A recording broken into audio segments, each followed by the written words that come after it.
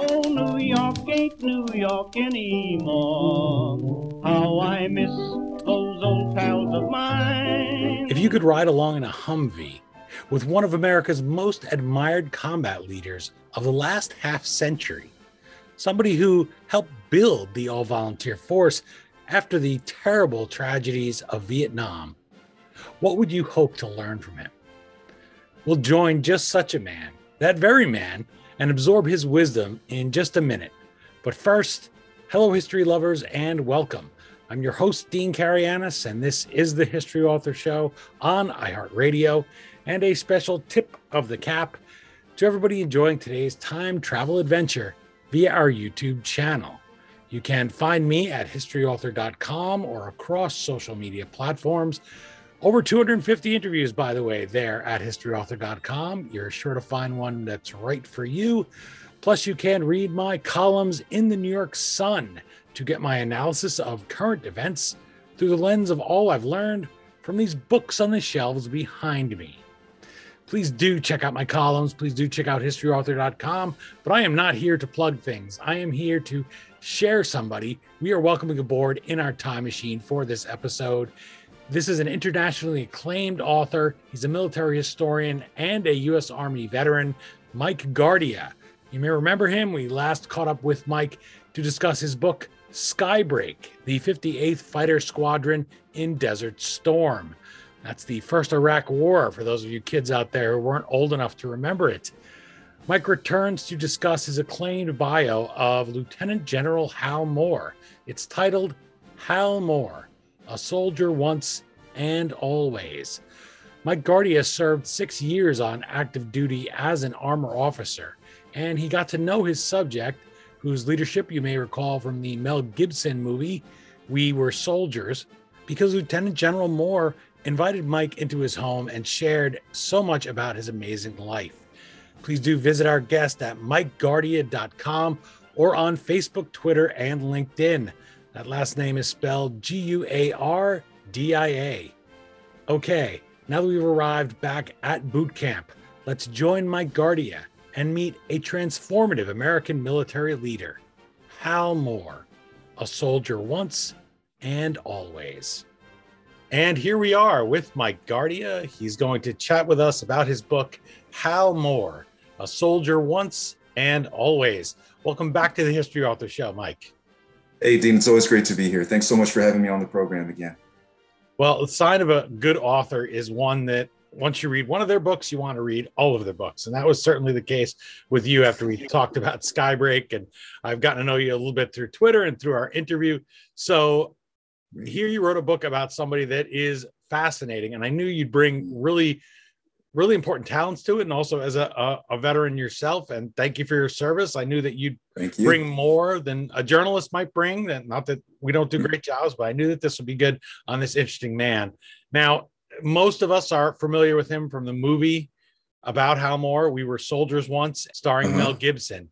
And usually a book follows the film. In your case, the film starts you on this journey to writing Hal Moore, A Soldier Once and Always. So let's start there. Bring us to the movie theater. What happens that brings you on the path to this great book? All righty. Okay, so let's see. We will wind the clocks all the way back to March 1st of 2002. And I was one of the lucky people in the audience to see We Were Soldiers on opening night. And I remember when I saw the trailer for the film, I said, wow, you know what? This looks like a really interesting war picture. And to that point, I had no idea who Hal Moore was. And I only had a very passing familiarity with the actual Battle of Ia Drang, and had kind of a macro concept of what the Central Highlands campaign was. But here I was, this 18-year-old boy who was sitting in the audience. And from start to finish, Dean, I got to tell you, the film just absolutely blew me away, because here was the first picture that I had ever seen to portray the Vietnam veteran in a positive light. Because when I think back to all of the Vietnam pictures that I had seen to that point, they all had one tying theme together. And it was that they all pretty much universally portrayed the Vietnam veteran in a completely negative light. I mean, it was always someone who was mentally unstable, someone who was malicious, and someone who I think by every conceivable standard was really a misfit in modern society. We all know the popular depictions of Lieutenant Dan, right? So Rambo. Right. And here was the first picture that I had ever seen that didn't have any type of political agenda. It didn't have any type of social agenda.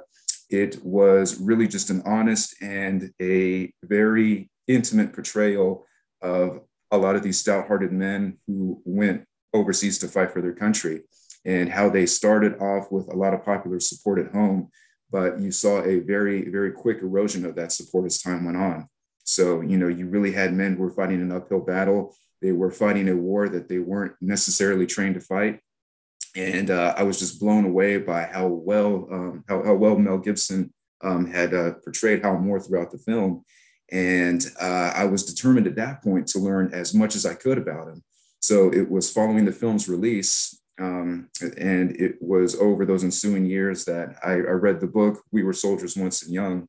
And then I also read the follow-up to it, We Are Soldiers Still. And then I went looking for a full-on biography of Hal Moore himself, and I was shocked that there was none out there. I was like, somebody's had to have jumped on it by this point. I mean, this guy has done a lot. The footage that we saw in We Were Soldiers is just one little cross section of a wider story arc of him influencing positive change and being also being a tremendous combat leader. So when I found out that there was no biography out there on him, that's when I decided to pick up the task and start writing it. And I'm always happy when the right biographer finds the right subject, because to me, sometimes, honestly, I'll have people pitch me a book and I don't think they did a great job with it, or they just don't want to talk about it. They don't want to promote it. And I say, if you're going to write a book about somebody like Hal Moore, don't write it just for other academics. Don't just say, well, I'm above promoting it and talking about it on a show like this. Go leave it in the woods, because then nobody else can really write that book. A publisher's not going to want to publish another book right away on it. So I was very glad that you brought it up, and that the movie concept is a thread that runs through today's interview, because I found when I was reading my questions in preparation for this conversation that I said, gee, I mentioned the films and movies in Hollywood a lot. And you do that at the very beginning of Hal Moore, A Soldier Once and Always. As you said, you show him, and you had one picture that goes with something you were just saying, and that's Lieutenant General Moore's promotion to Brigadier General in 1968. He's surrounded by his family. Mm-hmm. And you can't think of anything that's more unlike the portrayal in an Oliver Stone type, just really a hateful two-dimensional film. Every one of them, as you said, is some kind of broken, reprobate human being. And this is carried even through to the current day. I'm sure veterans go for a job. And I have a friend who was an Iraq veteran. He says, I go on the job and they're worried. They ask me about PTSD and are you going to fall apart? And they're afraid I'm going to shoot up the office. And that's from films like this. So this picture of Hal Moore as a family man, you got to know his family, you got to know him. So tell us, who was he as a family man, and how does that debunk this idea that these fellows just never were able, any of them, to leave the war behind, and they brought it home with them? Mm-hmm. He was an incredible family man. At pretty much every turn, every interview that we had, and every one of his associates and every one of his family members that I spoke with, they were all very quick to tell me that he does not fit any of the stereotypical archetypes of what you would expect in a military officer. That he is incredibly kind-hearted, that he is very family oriented, and he saw his role as a commander in any one of the units that he led as a facilitator of sorts, to make sure that all of the soldiers know that they are within a family environment, and that the families they bring into the unit are co-equals in creating this 360-degree family environment. And you really see that start to shine through when he took battalion command, because you see throughout the film, and you also see throughout many of the literature that Hal Moore produced himself, that his wife Julie took it upon herself to be a leader among the military spouses, as almost as a point of light, to say, hey, I know that being a military spouse is an incredibly rough job, and I know that there's a very good argument to be made that being a military spouse is actually the toughest job in the military. So you have an advocate in me as the commander's wife, and I will take it upon myself to make sure that we have babysitting co-ops, to make sure that we have support groups, so that all of the women that are left behind when the soldiers go off to war are adequately taken care of. And they have this support system in place among the fellow wives, particularly for any spouses who are, are miles away from their immediate family or whose other immediate family members have passed on. So, you really get a sense of compassion, and you get this overarching sense of a commitment to family values and to making sure that every one of his subordinates know that they are more than just a number, that they are more than just a name, that both he and Julie are taking an active role in their welfare and their overall developments as a human being. So, I mean, that just like flies in the face of, all of these nasty Hollywood stereotypes of, some coked out guy who's high on PTSD. And I remember that scene where she's afraid it's the telegram telling her husband is dead. And the poor guy is just asking for an address. Right. And he's shaking and he's so sorry that he's terrified her. Mm-hmm. And instead of, as you said, having one of those breakdowns and being just a stereotype, she says, let's go deliver them together. And she leaves her house, right? They go door to door. And she is the one who helps comfort her now widow, but her fellow military wives. And that's the kind of thing that you get from Hal Moore, from your biography here, because he is a real person and he rings true throughout your bio. So it's something that I think we're hungry for without realizing it, I guess you'd say. When you've seen a million movies and you've absorbed a million things from Vietnam, there was a column I wrote, I think in the Washington Times, and I said how when Peggy Noonan read one of the accounts that was later proven to be false, the guy had never been to Iraq. I think he'd washed out of basic training. And she said, when I was reading his account of atrocities and the whole media was running with it, and this is horrible, she said, I started to think this is not real. This is a Vietnam movie. This is a Hollywood version of what our soldiers are like and what happens in war. And she was right. Her instincts were right. The guy turned out to be false. So I like to start with somebody who is going to be honest with me, and you certainly are here. As you were saying about the film, you had no agenda. So that's really a compliment, and you must feel so satisfied you were able to bring that picture of somebody, especially since you got to know Hal Moore. Absolutely. That is, it will always be one of the biggest honors of my life. Lieutenant General Moore, he graduates from West Point in 1945, and that's the year World War II ends.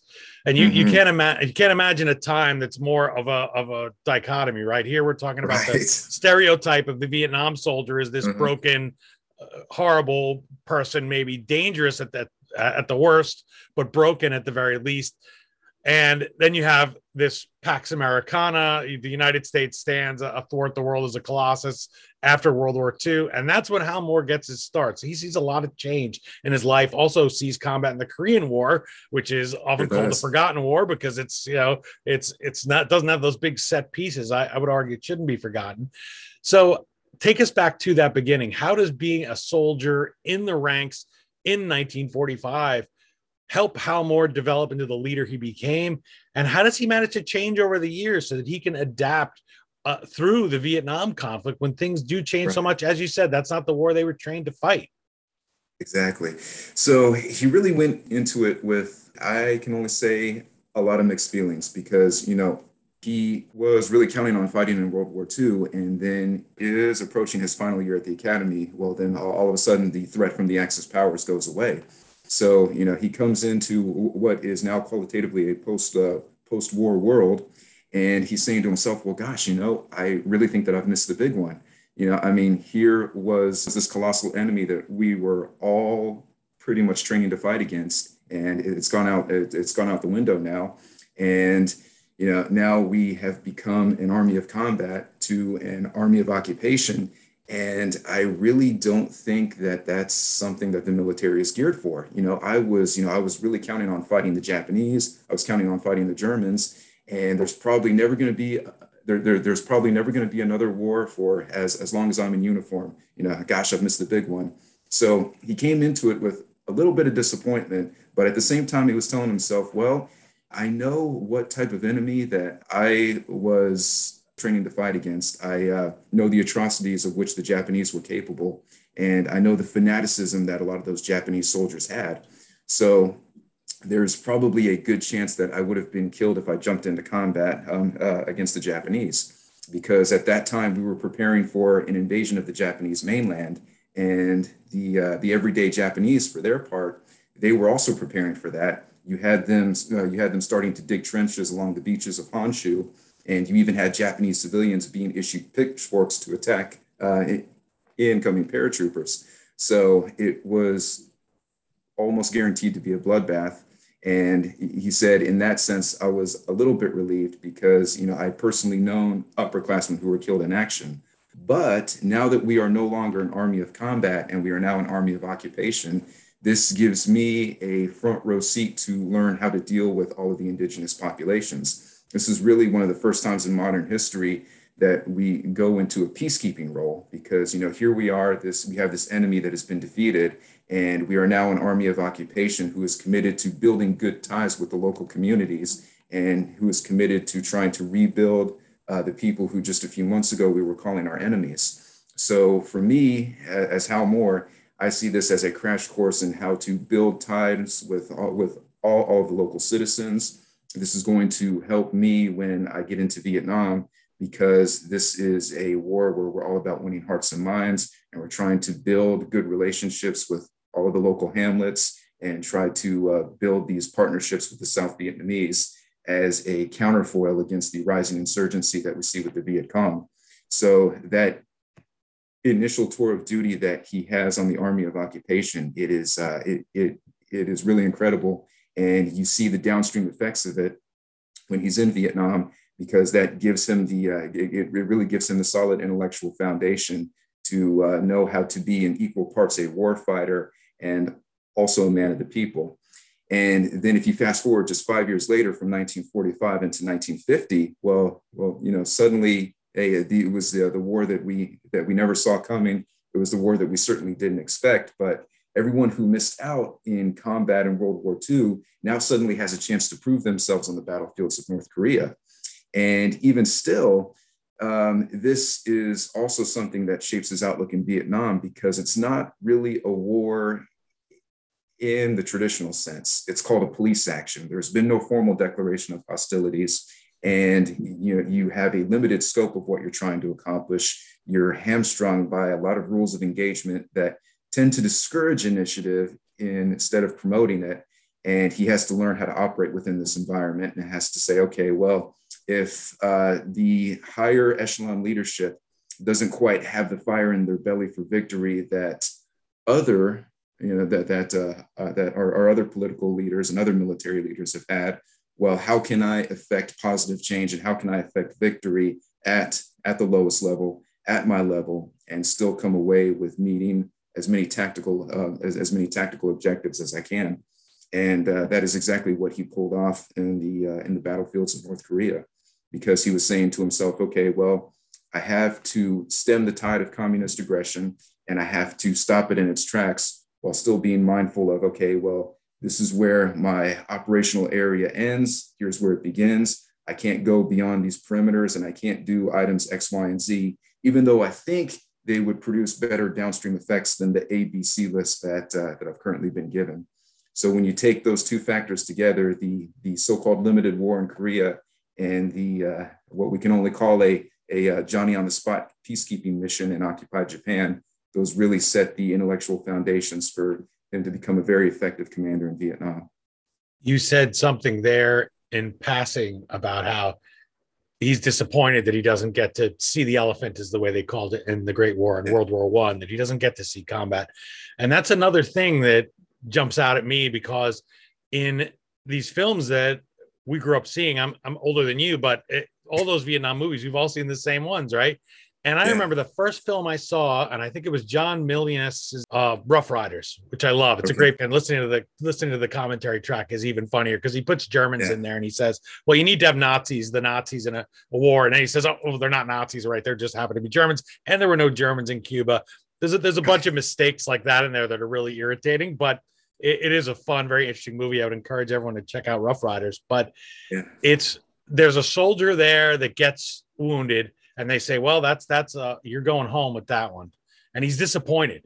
He says, "Oh gosh," because they wanted to show what he was made of, and that's something about Hal Moore. And it doesn't make him the warmonger, which is another trope from those Vietnam movies. But he wants to defend his country against enemies that are legitimately trying to destroy his country and are trying to get back to those women that are there on that base and try to kill them too. So it's really a high calling that Hal Moore had, wasn't it?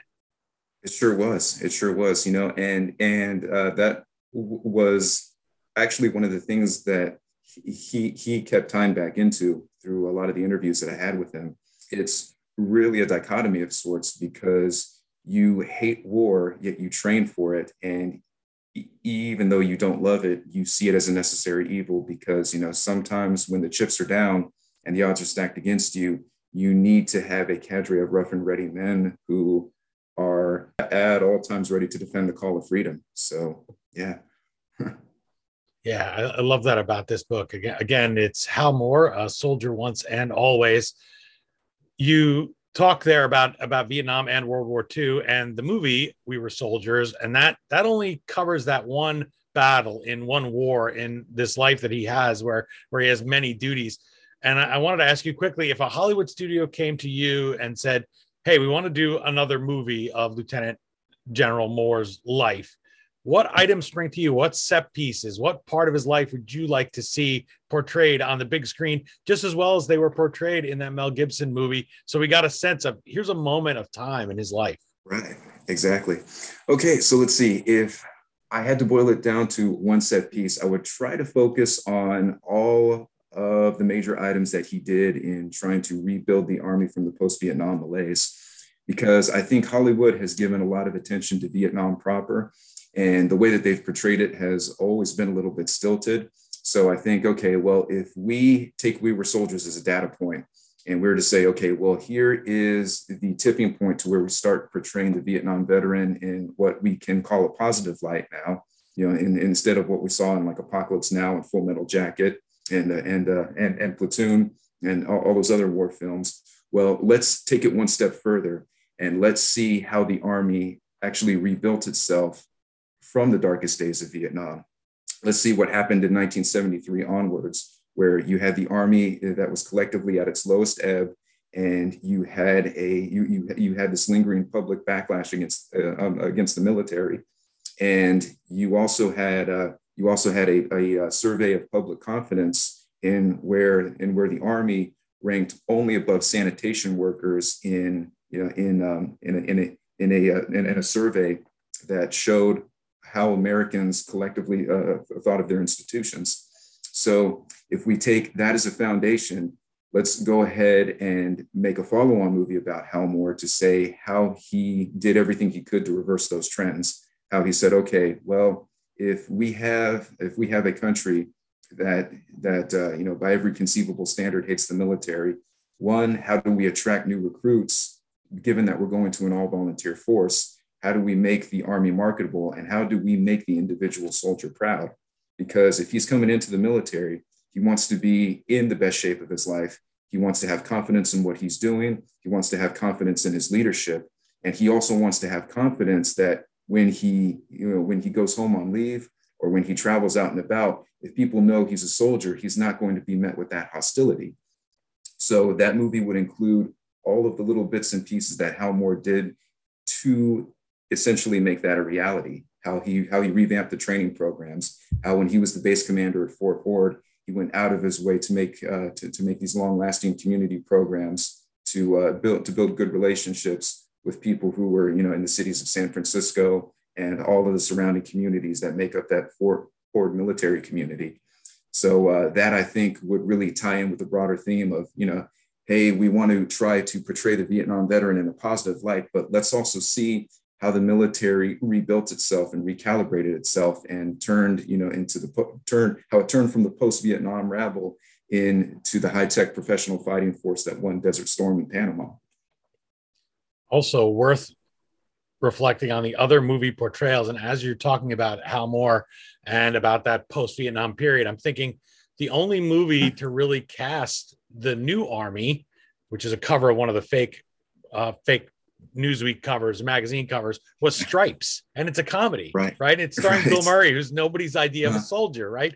But he's the right. only one. That's the only film that portrayed this transition to the all-volunteer force. So if anyone from Hollywood's listening out there, here we go. You have to give Mike Guardia a call about Hal Moore because it is hard. It's not easy. It doesn't just become the military that you're speaking about there of the 1980s, where they reinvest and the Ronald Reagan military we associate with that and with the destruction of foes. It is a tough transition. So he has a front row seat in this, Hal Moore. He sure does. He sure does. And I really got to hand it to him. I mean, I have to credit him with so much that he did to revamp the Army. And, as I was going through all of the documents and even a lot of the personal papers that he had, I was able to trace a lot of different points of instruction that I had been through as a soldier to the ideas that he put down on paper. And, so it for me was incredibly satisfying.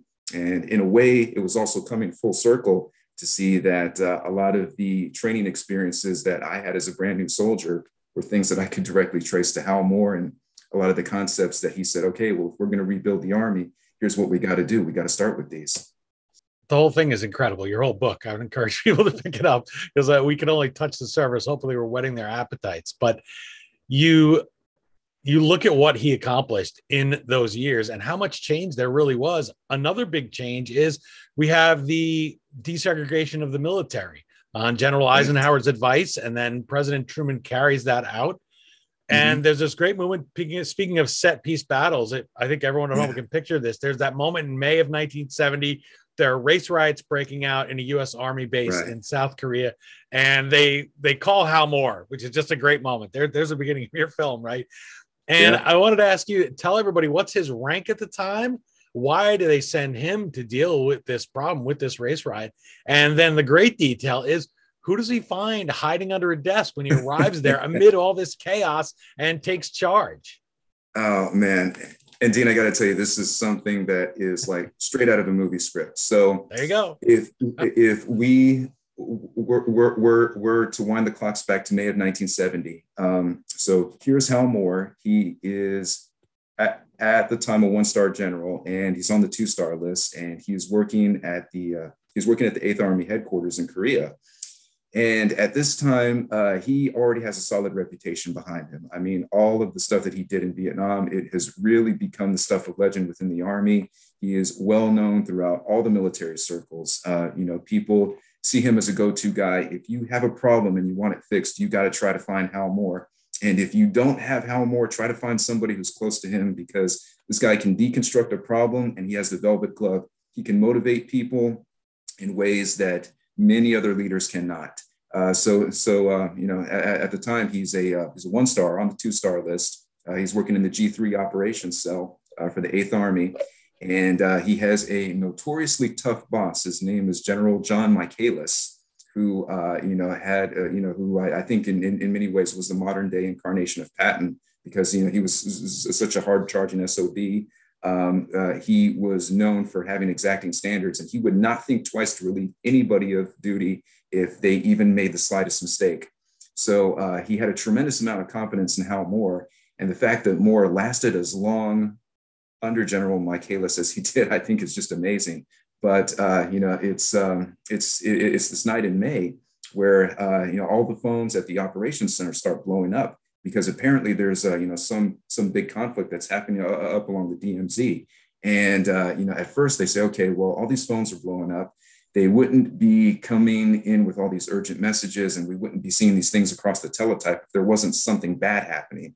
And there's this muted sense like, oh my God, is this the start of the Second Korean War? Are these North Korean agents starting to infiltrate the DMZ? What is going on? But then they start to get a bigger picture, and they say, okay, it's an enemy of an entirely different kind. Racism is rearing its ugly head across all of these camps that are scattered along the DMZ. You have these race riots. You have, this major brawl that is erupting amongst Black soldiers, white soldiers, and Hispanic soldiers. And it is going all throughout the night. And it is getting so bad that the local MPs at all of these army camps are having to call on the Korean police for help. You have soldiers getting knifed, you have soldiers getting beaten up, you have soldiers getting thrown out of second-story windows. And if that's not bad enough, you have millions of dollars in property damage. You have mess halls and libraries that are going up in flames. People are setting cars on fire. It's every stereotypical. Yeah, there you go. Every stereotype. You were getting there. I'm sorry to interrupt you. No, that's good. But yeah, it is like every stereotypical image of all of the urban riots that we see in Hollywood films, and and it is just an all-out mess. So we fast forward to like about 5 or 6 in the morning, where Hal Moore has had a very unpleasant night. He's going through all these reports, he's fielding all these calls, and then he gets a call on the swap box, from the secretary that says, General Michaelis would like to see you. And Hal Moore doesn't think anything of it at the time. He's like, okay, maybe the boss wants a sit rep, maybe he wants an update. So I'm going to go in and I'm going to tell him exactly what is happening and how I understand it. So he reports to Michaelis, and Michaelis tells him probably the last thing that he expected to hear. He says, Moore, we got problems up there on the DMZ. We got problems in the 7th Division. I've already relieved the division commander. So what I need you to do is very simple. And he says this, and I'll apologize ahead of time because I'm just using this as a quote. There's a little bit of profanity in here, but he says, Moore, I need you to get up there and I need you to straighten out that goddamn division. And so Moore, very dutifully, he says, yes, sir. I would be glad to. When do I leave? And Michaelis says, in half an hour. There's already a Jeep outside waiting for you. So yes, within the span of only 30 minutes, Moore gathers up as many items as he can, goes out to the Jeep that's waiting for him. He drives up to the DMZ. Buildings are still on fire. There's blood all over the streets. He goes up to the command office where the 7th ID commander is. And oddly enough, the commander of the 7th Infantry Division, which is the division that's stationed there along the DMZ, that division commander is no joke, hiding under his desk. And Moore just very deftly goes in. He looks around for a little bit. He's like, okay, is the division commander here? But he hears some rustling under the desk. Moore goes around the desk front, looks underneath the desk and says, hi, I'm Hal Moore. I'm your replacement. You out. And yeah, that is the start of where Hal Moore essentially becomes the savior of the 7th Infantry Division. He takes over command, and he just turns that division around like it was nobody's business. Within 1 year, all of the racial and disciplinary problems had essentially disappeared. And also to top that off, they won a number of awards for their readiness, and also for their professionalism. And it was just an incredible transformation that started with Hal Moore taking command from a commander who was hiding under his desk. Not even in wartime, just Right. From his own men misbehaving. You're enjoying my conversation with Mike Guardia. He's the author of Hal Moore, A Soldier Once and Always. It is a great story with many turnarounds, just like that one in it. And who doesn't love that kind of?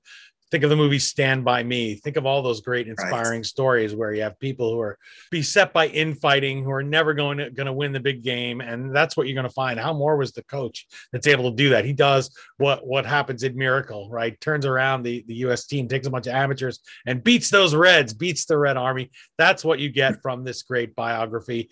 You can visit our guest at MikeGuardia.com or find him on Facebook, Twitter, and LinkedIn. Armchair General writes of the book, Moore, one of America's most distinguished soldiers, granted Guardia numerous interviews and allowed the author unrestricted access to his collected letters, documents, and never before published photographs to produce this first ever fully illustrated biography. Mike, folks watching via YouTube are seeing some of those photographs that you were kind enough to share with me after Hal Moore's family was kind enough to share them with you. You walk in, they're so generous with documents and pictures. I imagine it was such a pleasant surprise for you as an author, but also a little overwhelming. And then you have to meet the man himself. And you are, I'm sure, in awe of him as anybody Of would have been. course. As you said, one of the great honors of your life, right? Mhm. What's it like when you sit down with him the first time? You tell him, here's little me. I'm writing a book on you, sir. And you have a job to do, but you're also still probably that young kid who saw that movie and is blown away Right. by the guy. So how do you do that? How do you approach him and go about writing Hal Moore, a soldier once and always, with the help of this titanic figure? How does he sense in you? I mean, a leader is a leader, right? A soldier once and Right. always. He knows how to help you do your job as well, which is a great help for a journalist or for an author. So how does that happen? How do those meetings go? Oh, wow. It was an incredible experience. And it was also a little bit of a nerve-wracking process. See, I actually got the idea to start writing the book where about the spring of 2009. And at this particular point, Hal Moore, he of course, was still with us. And it was with a little bit of trepidation that I was approaching the project because I was telling myself, okay, here I am. I am a brand new second lieutenant on active duty, and I have been bitten by the good idea fairy to write this book about Hal Moore, who is a retired three-star general. So this was also right around the time that I was completing work on my first book, which was called American Guerrilla. So I said, okay, well, now that I have one book down, I really, really want to dive into this biography on Hal Moore, but how do I approach the man? So what I did is I was able to get his contact information, found out that he lived in Auburn, Alabama. And I'm thinking to myself, okay, well, he's probably had quite a few people approach him for the idea of a biography. And, he's probably done a lot of interviews and many other venues. What is it that is going to separate me from the crowd? So what I did is first I approached him with a letter that I sent via certified mail, no less. Probably the mark of a misguided overachiever there, but I wanted to make sure he got it. And and it was throughout that letter that I said, "Hi, my name is Second Lieutenant Guardia, and I would really like the opportunity to write a book about you. As a young officer myself, I've been inspired by a lot of your achievements. I've recently finished my first manuscript, and I would very much love to dive into a potential biography on you." And I sent that letter, and I think about 2 weeks went by, did not hear from him at all. So I decided that I was going to push my luck a little bit and actually call him on the phone, which I did. So he answers, hello. And I introduced myself. I said, "Hi, sir. I am Lieutenant Guardia. I was the young man who wrote you the letter a few weeks ago. Is there any chance that I could have the opportunity to write your biography?" And that first time he told me no. He said it Wow. in what I can only describe as the most diplomatic manner. He said, "Well, That's son, nice. yeah, I really appreciate your kind words, but at this point in my life, I really don't take visitors anymore. But if you want to write anything about me, you sure can. And if you need any bits of information, I'll go ahead and send you some stuff." Well, I may have been a young know-nothing lieutenant, but even at that point, I was still smart enough to read between the lines. It was his very nice way of saying, "Hey, kid, get lost." So I let the matter drop for about a year and a half. And then at around that time, I was on orders to go to Fort Bliss in Texas. And for some reason, and I still can't pinpoint why, there was this nagging voice in the back of my head that said, "Mike, you have to try one more time. Just try again. Try and approach him a second time. And then if he says no, then fine." So what I ended up doing at that point was now that my first book had come out, I had, I took a copy of that first book. I sent him another letter that included the book. And I said, "Hi, sir, it's me. I'm not sure if you remember, but we spoke about a year and a half ago." And that correspondence that I sent again went unanswered for about 2 weeks. And then I made the brave decision to call him again. And now I have to emphasize for everyone in the audience that this is an Army lieutenant who is calling a 3-star general. Typically, when you do that, you're asking for trouble. And I half expected to get the butt chewing of a lifetime, but his response when I called him was a 180-degree turn. He said, "Yeah, Mike, I got your letter. What time do you want to come over?" And I said, Wow. "Well, sir, I am actually not in Alabama right now." He said, "Oh, okay, well, that's no problem. So what time do you want to come visit me?" I said, "Well, sir, as I will accommodate any time in your schedule." And he said, "Yeah, sure. Okay. Well, anytime you want to come visit me, Mike, I'm happy to help you."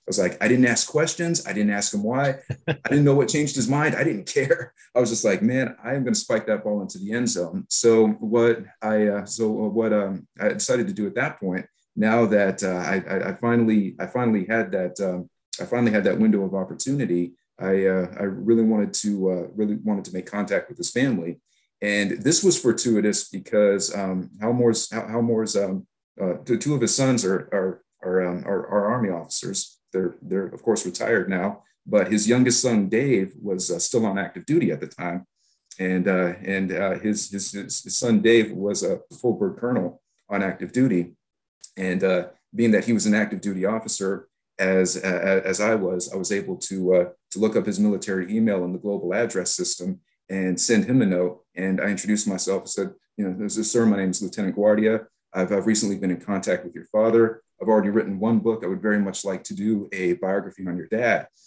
And he emails me back that same day. He says, "Mike, I see you're at Fort Bliss. I'm at Fort Bliss right now on a temporary assignment. Let's meet up tonight. Let's talk about this." I'm just thinking, man, talk about all the stars and planets aligning right at the same time. So I met up with Dave Moore that night, out in El Paso. And we spent, I think we spent a good 2 or 3 hours talking about how we would facilitate the biography and how we would facilitate actually meeting him. And it was just beyond incredible, because it was about 6 months after that initial meeting with Dave Moore that, I was able to take leave from the Army to travel out to Auburn, Alabama.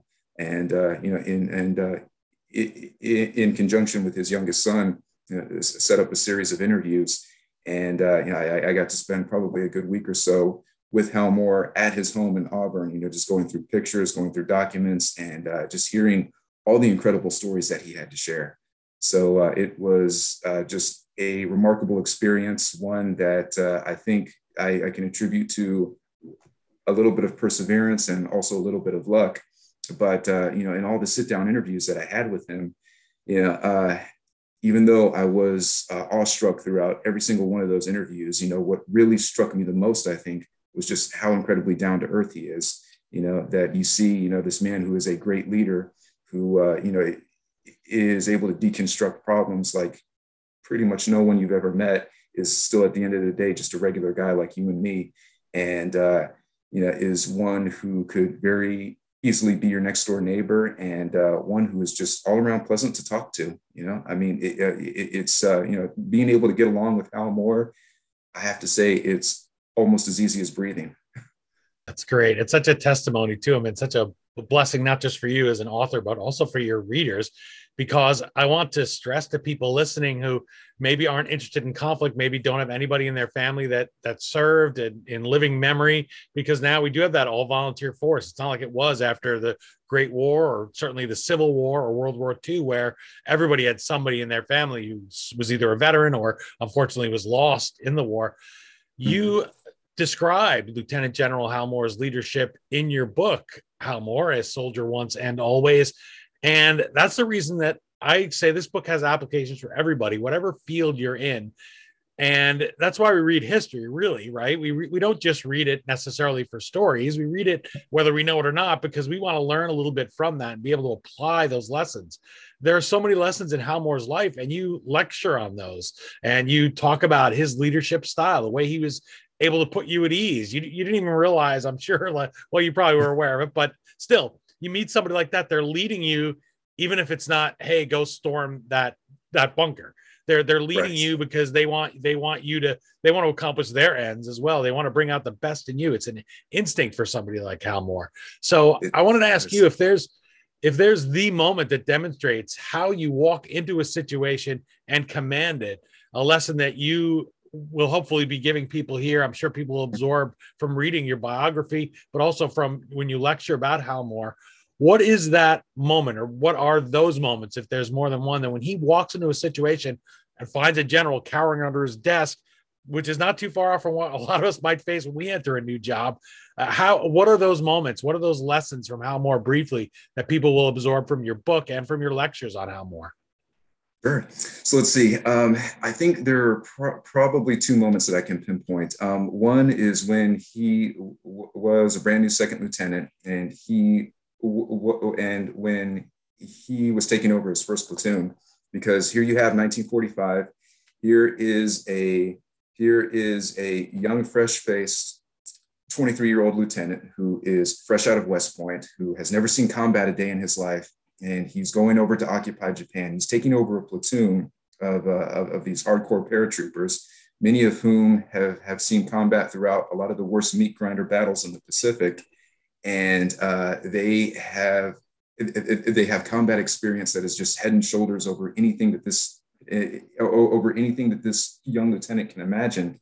And he has to stand in front of these men, who have won Purple Hearts, who have won Silver Stars, who are wearing the coveted wreaths of the Combat Infantryman badge, and he has to gain their respect. He has to go in front of these distinguished combat veterans and say, hi, I am 23-year-old so-and-so, fresh out of West Point, and I am your leader. I have to tell you what to do. To be in that kind of situation is got to be daunting as all get out, because you're like, how are these guys going to take me seriously? So how he handled that was, just his overall mentality of, when you're in charge, take charge, but always treat your subordinates with respect and dignity, because, how you build rapport with those who you are in charge of is if you treat them like an individual, and you take an active interest in the things that are important to them, and you see them as assets instead of liabilities, and you let them know that as their leader, that you are 100% vested in their safety, and that you care about their development, and that you also care about their welfare, and that you do it without being overbearing and without being intrusive. Because one of the themes that ties all of Hal Moore's leadership lessons together is that you don't motivate people by insulting them. You don't motivate them by being overbearing and trying to be that forceful personality, who rules through fear and metrics and intimidation. And that is something that he carries forward when he takes over his unit in the middle of the Korean War, because here he already has quite a bit of time in service under his belt, but he is taking over a unit that is no joke in the middle of combat. And not only that, he is also taking over a unit that has been suffering from very low morale for quite a long time. And he said years later that, if I have the choice between taking over a good unit or taking over a bad unit, I will take over the bad unit every time, because they have nowhere else to go but up. And he took it as a clarion call, and even as a personal calling, to try and take units that were described as misfits and turn them around, and through through that velvet glove leadership, build their confidence, build their capabilities, and take them from a poor performing unit to a high performing unit. I guess it's pretty much the same setup as the Bad News Bears, except we're putting it in a military context. So yeah. Universal human truths. That's what we're going to get here. And that's another stereotype that's smashed, that this idea of the screaming general. There was a story recently of a World War II veteran, and he talked about meeting Patton. He was a medic, and he's driving along, and he's in a Jeep, and he has the gun is in front of him, and he says, well, so Patton stops and says, what the heck are you doing with the gun? And he kind of chews him out and tells him he shouldn't be there, because this is a combat role. And then he turns around Patton and he says to him, if you came under attack, what would you do? What would you have done with that gun? And he says, I would have fired it at the enemy, sir. And Patton says, job well done. So he says, okay, here, after he chewed a hunk out of my ass, as you said, then Patton knew. And I think that's something we forget about these generals. We have those two views. Hal Moore is certainly a guy who had that nuance. Yeah, he sure did. And man, he had it in spades because he knew that you attract more flies with honey than with vinegar. I want to close with a final question, and that's about Hal Moore passing away in 2017. And Mhm. he does reconcile with the former enemy, which is another thing that we don't associate with the Vietnam War. In this case, the Vietnamese, he reconciles with them. And those are just great moments to read about in any soldier's story. It makes us feel good about our common humanity. Yeah. And he passes away in 2017. He's just a few days shy of his 95th birthday. We just marked his 100th birthday. To close, I'd like you to make your pitch to everybody at home. One final pitch, I guess. I've been promoting your book, and I think it's great. And people are going to have that little voice, hopefully, in the back of their head that sounds like me telling them, "Go buy Hal Moore, a Soldier Once and Always," and you will not be disappointed. But I wanted to ask you, as the author, because you knew the man, you really worked with him on this book. Why should readers, whoever they are, whether they're into the war or not, whether they're in the military or have a military family or not, pick up your biography and meet this man so that they can be enriched by it? Well, I think any number of readers out there would really enjoy hearing a story about a man who was probably from the most humble of beginnings, and how he took how he took that humble upbringing and all of the all the important life lessons, and all the important mannerisms that he learned from growing up in small town America. And he kept a lot of those principles true to himself, and how he was able to how he was able to achieve success in the military, and how he was able to be a leader at multiple echelons and inspire people while not compromising those same hometown values that were instilled in him from a very early age. So I think, in the broadest stroke that I can make, is that Hal Moore, A Soldier Once and Always, is the story of the American everyman who rises to the occasion and affects positive change wherever he goes, and is able to achieve victory and is able to inspire people, despite the fact that he occasionally has to work in a not so friendly political environment. Because I think one of the true measures of a man is how he can inspire people, and how long after he's gone, people remember their interactions with him as being pleasant and being, hey, this is a man who I could always count on, and this is a man who inspired me or taught me something that led me to do something great in my own life. So here you have that little shining point of humanity that we really wish we could we wish we could see in everybody. Well, Mike Guardia, people can't see that here in your book, Hal Moore, A Soldier Once and Always, something we can all aspire to. Thank you for introducing me today to this great American hero, genuine American hero, and for giving me the chance to share him with everybody out there, give them the opportunity to get to know him, especially if you're a young person out there. If you're young, like Mike was when he first saw that movie, We Were Soldiers, and you say, this kid doesn't have a lot of direction, he could use a role model, or she could use a role model. This is a great book to put into a young person's hand, and they will definitely enjoy it. You were fortunate enough to have gotten to know him. Thanks so much, Mike, for making me feel like I got to know Hal Moore too. I hope everyone will pick up a copy of your book and get to know Hal Moore themselves. Absolutely, Dean. Well, thank you so much for having me on the show. Always a pleasure. Again, the book is Hal Moore, A Soldier Once and Always. And as always, you can find the Amazon link to purchase your copy at the historyauthor.com page for this episode. By buying a book through us, you help keep the flux capacitor on our time machine humming like usual. Huge thanks to Mike Guardia for joining us and for introducing everybody to a soldier who may have faded away, but who left behind enduring lessons on leadership and life that still have the power to inspire us today and push us towards delivering our very best. Please do visit our guest at mikeguardia.com or on Facebook, Twitter, and LinkedIn.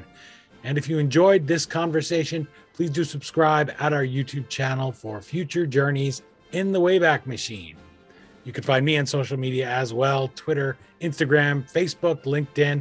Find my previous conversation with Mike Guardia at historyauthor.com or on YouTube. That was a video interview about that book, Skybreak, on Desert Storm and the pilots who were the tip of the spear of liberating Kuwait. That's it for this installment of the History Author Show. I hope you'll join us for our next all-new interview right here on iHeartRadio or wherever you enjoyed this journey into yesterday. Until that next trip into the past together, on behalf of Mike Guardia, thanks so much for time traveling with us today, and have a great week. We still call it Broadway, but what's in a name? Take it from Georgie, it isn't the same. On the east side, west side, things ain't like before. There are tears in the